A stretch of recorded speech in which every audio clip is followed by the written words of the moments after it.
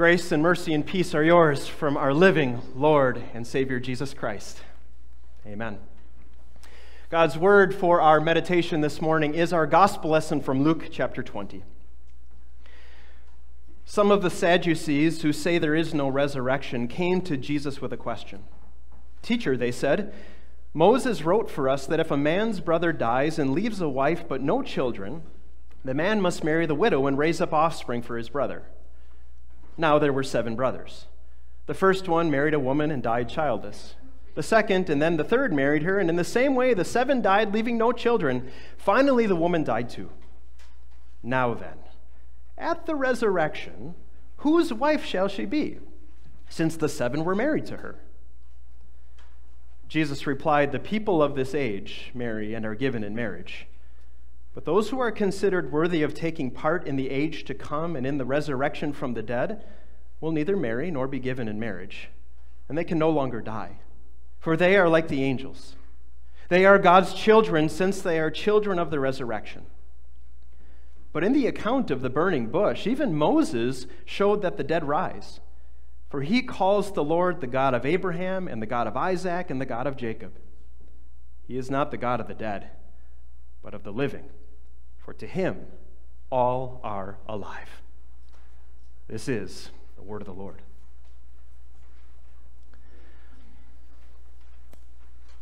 Have you ever tried to debate God?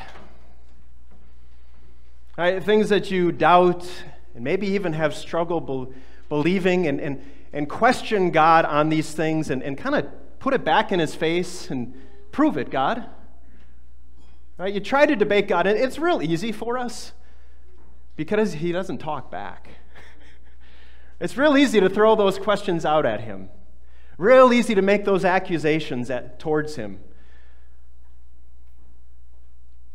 You know, you think by this time the teachers of the law would have learned it's not real smart to debate Jesus. When these Sadducees, who are some of the religious leaders of that time, come to Jesus with this question, this is actually in Holy Week. He's already entered into Jerusalem. In just a couple of days, he's going to go to the cross. So he's been doing ministry for 3 years, and for 3 years, these teachers of the law, the Sadducees, and maybe you know better, the Pharisees, they've been trying to debate with Jesus and trap him and trick him and trying to discredit him in front of the people. But so far, they have not been able to do so. But that's what the Sadducees try to do here. They tried to debate Jesus. They tried to trap him and trick him. They're not wanting to learn from him. That's what it sounds like. But Jesus knows their intentions. Jesus knows what they're getting at here, of course. And so they come with this really foolish question. Something that would never happen. It's kind of like someone who's asked the questions like, well, how many angels can dance on the head of a pin? Why does it matter, right? It's one of those kinds of questions. It's not even realistic. These Sadducees come to him, and they appeal to the law of Moses, which was true. In the Old Testament, there was what's called the Levirate law, and lever means brother-in-law from Hebrew, that if a man died before he could have offspring with his wife, then that woman was to marry his younger brother, so that could have offspring through that family.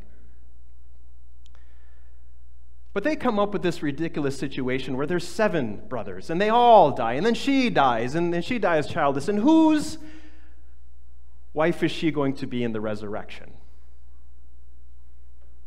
Which of these 7? It's a foolish question. They're trying to give their question some credence by quoting Moses. They really are trying to discredit Jesus, but just as much they're trying to make the resurrection look foolish too. Because these Sadducees, what you need to know about them is they don't believe in the resurrection from the dead. They believe just in this life. This was it. When you died and you were done. That was all. They didn't believe in this spiritual life. It was just this life. In addition to that, since they don't believe anything spiritual, they didn't believe in angels, anything spiritual at all like that. And it's good to have the background to know that they did believe that the scriptures were God's word, but only the first 5 books. Only the books of Moses: Genesis, Exodus, Leviticus, Numbers, and Deuteronomy. The rest, those are just writings of men. That's the background of the Sadducees, who are coming to him and challenging Jesus on this whole issue of the resurrection. And Jesus, just as he always does, in such a kind and gentle way, just destroys them with his answer. He says to them that, well, let's talk about the marriage thing first. Marriage is an institution that God has given, but it's just for this life. In the life to come, there isn't marriage. There isn't families, right? Because he says that we are all children of God. We are all the family of God. And then he addresses, because he knows their views on angels, he says that you're going to be like the angels. Right? Kind of sticking it to him on that teaching. And then, to prove his point about all of this, he goes to the book of Moses. He goes to the second book of the Bible, Exodus, and he says, well, even Moses, and you guys would agree with this, right? Because you like Moses. He says that God is the God of the living. He talks about being the God of Abraham and Isaac and Jacob, those forefathers who died, but obviously now they're alive. It just destroys them with their answer. And it's not in our lesson. It comes right after in verse 39. It says that no one dared ask him any more questions. They were done for the day. They were done for the week, actually. Jesus discredits these questions while they are trying to discredit him. What this lesson is about for us today is not just how masterfully Jesus could handle hard questions. It's not just how you too can answer people's questions and destroy them with answers from the Bible that you know so well. It's so much more than that. There's a reason why these words are still here for us 2 millennia later. Because I'm not sure who needs to hear this. But this life is not it. I'm not sure if this is you. But if you're just living for this life, and your focus is just on the things of this world, accumulating things, your job, your family, your career, and that's all your focus is just the things of this world, you need to hear this. I don't know who needs to hear this, but if you're struggling with the death of a loved one, and I'm not saying you shouldn't feel sadness or grief or pain over losing someone that you love, but if it's something is consuming you and overwhelming you, and it's just this sadness and this cloud that has just overcome your life and your thoughts and how you live, you need to hear this. I don't know who needs to hear this, but if you're afraid of death, if pandemics completely terrify you, if a sickness and an illness send you into a panic, if accidents and tragedies and violence in our world make you absolutely terrified, if the thought of dying is something that makes you feel afraid, you need to hear this.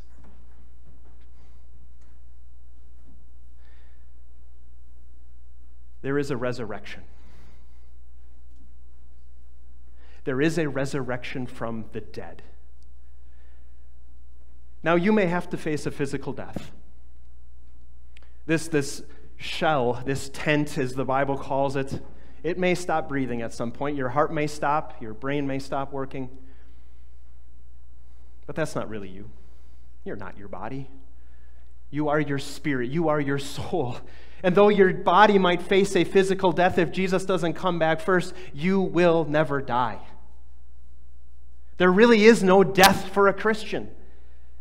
You go on living forever. And these bodies themselves will be resurrected from the grave. They too will live again forever. There is a resurrection from the dead. There is the promise of life eternal, and that's what Jesus has to say to you here this morning through his debate with the Sadducees. He says here to you, verse 36, "No longer can they die, for they are like the angels." Now, you're not going to be an angel, despite a lot of popular beliefs out there. We don't become angels. Angels are created beings for a totally different purpose. Humans don't become angels. But what it means that we will be like the angels is that we will be immortal like they are. We will be in holiness and sinlessness like they are. That you will no longer have to face death after a physical death. You will live forever, Jesus says. He goes on to say in the second half of verse 36, he says, "They are God's children since they are children of the resurrection." You are not children of this world. You are not children of the devil. You are not children of your sinful flesh. You are not children, and you don't belong to anything but God. That is who you are. You are a child of God, which means you are a child of the resurrection. The promise for you, dear friends, is that you will be raised from the dead. This body will rise. And Jesus goes all the way back to the Old Testament to prove it too. He says that this God is not the God of the dead, but he is the God of the living, for to him all are alive. God looks at you, and he sees someone who lives forever. God looks at you, and he does not just see someone who's dying and slowly decaying, which, yeah, your body is, isn't it? But he sees someone that he has already planned he was going to raise from the dead, that he's going to bring to himself. He is the God of the living, and that is you. Friends, what this means is that there's really no death for you. There's no death for you. And think about what that means. Think about what that means as you live your life in this world. It takes your eyes off of the things of this life to make you see and make you finally realize that this is not it. This is not heaven. This is not the end. This is not the goal. This is not where my focus is. Instead, my focus is on things above, where Christ is seated at the right hand of God. Think about what this means as you lose those you love. Those who die in faith. They're not really dead. Sure, their bodies might be in a casket. Yes, their ashes might be stored somewhere in an urn. But they live. They live right now. They live with God. And their bodies that you saw laying in a casket or that you know are in that urn, that body will be raised from the dead to live forever.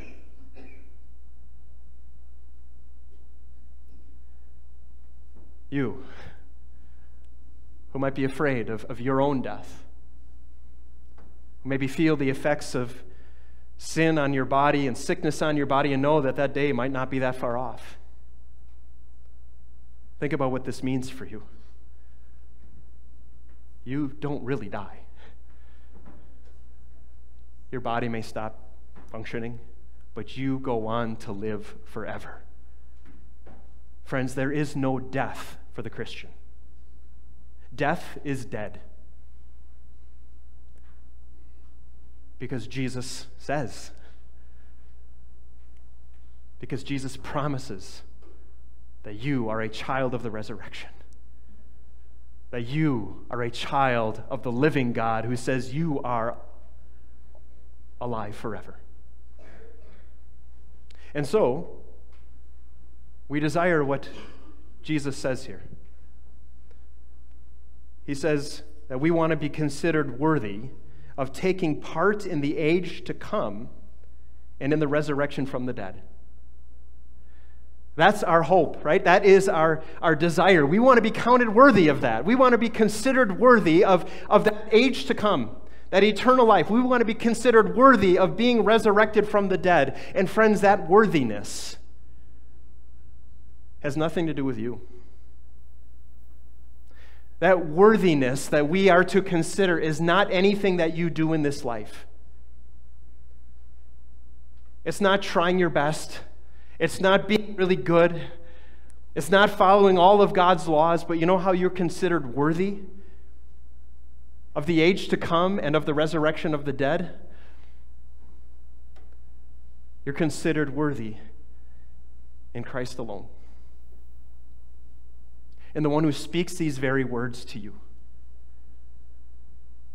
And the very one who just a few days after speaking these very words would humbly and willingly and sacrificially and selflessly be nailed to a cross and suffer hell and suffer the punishment that you and I deserved, to take death upon himself, to defeat it for us, so that he could say, it is finished, it is done, your sins are paid for. We are considered worthy of the age to come and of the resurrection from the dead because of that cross and his death there, but then also, that 3 days later, a stone was rolled back and his eyes opened again. And on his own 2 feet, walked out of a tomb to prove to you that death has really been defeated. To fulfill the words that he said earlier in John, that he is the resurrection and the life, that anyone who believes in him never really dies. They live forever. We are considered worthy of the age to come and in the resurrection of the dead because of that death and that resurrection of Christ. That he is the first fruits of those who have fallen asleep. That because he rose from the dead, we can be assured that we too will rise from the dead in our bodies. That there is life after the grave for us. The promise that because he lives, we too shall live.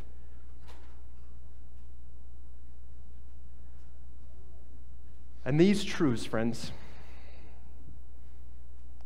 that we are considered worthy not by us or what we do, but by what Christ has already accomplished for us. These truths that are already done, that the Holy Spirit comes through his means of grace to give us faith to believe and to strengthen us in these as we continue to hear that word and receive that sacrament. Friends, that's what helps us make us look at this life differently.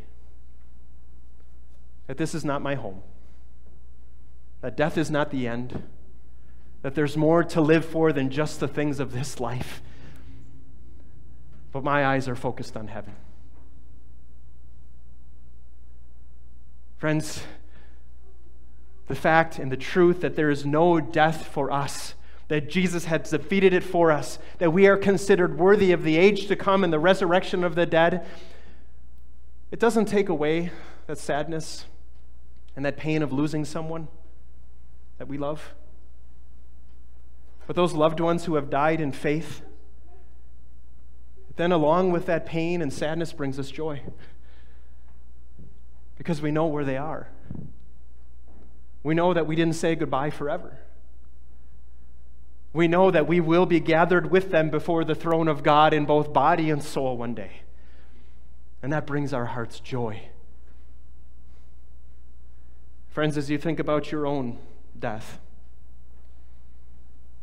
it does not have to make you afraid. When you see what's going on in our world, when you get sick, when you go through cancer, when you go through a struggle in this life and it makes you think about your mortality, it drives us back to Jesus all the more. to the one who considers us worthy through his merits and his alone. That death cannot make us afraid. Instead, it's the way that we get to be with him forever, which is what we were created to be.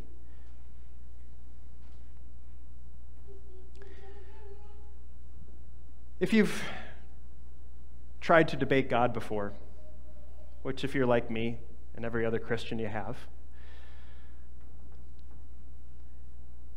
God doesn't come back with these arguments to destroy you. And he could. He did it with Job. Remember the story of Job, the man of suffering, right, who had nearly everything but his breath taken away from him in this life. And he questions God, God, what are you doing? What have I done to deserve this? And God says, who are you, Job? Who are you to question me? Where were you when I laid the foundations of the earth? Job, you better be quiet. And Job quieted up real quickly, and he repented for questioning God. God could do that to you. But you know what God chooses to do instead when you choose to debate him and question him and doubt him? You know what he does? He comes and he overwhelms you with his love. He says, come on. Come with me. Let's go to the cross. Look at it. It's empty. And it's stained with blood, but that's innocent blood shed for you. Your sins are paid for. I'm not angry at you. Look at my love for you. Now come, let's go. Let's go to this tomb in the garden. Look in. What do you see? There's nothing in there? Exactly right. It's empty, but that means that you are filled with peace and hope and joy. Because that tomb is empty, yours will be someday too. When you want to debate God, he's going to come to you in his word, and he's going to overwhelm you again with his love, so that all we can do is stand back and say, wow, God. No matter what your past is, no matter what you might be going through in your present, you have a future of life with him forever. Friends, death is not the end. Death is just the beginning. There is no death for you. In Christ Jesus, all are made alive. In Christ Jesus, we have the promise of hope and life eternal. May God continue to fill you with that hope that Christ has brought to you and brings to you and will fulfill to you. Amen.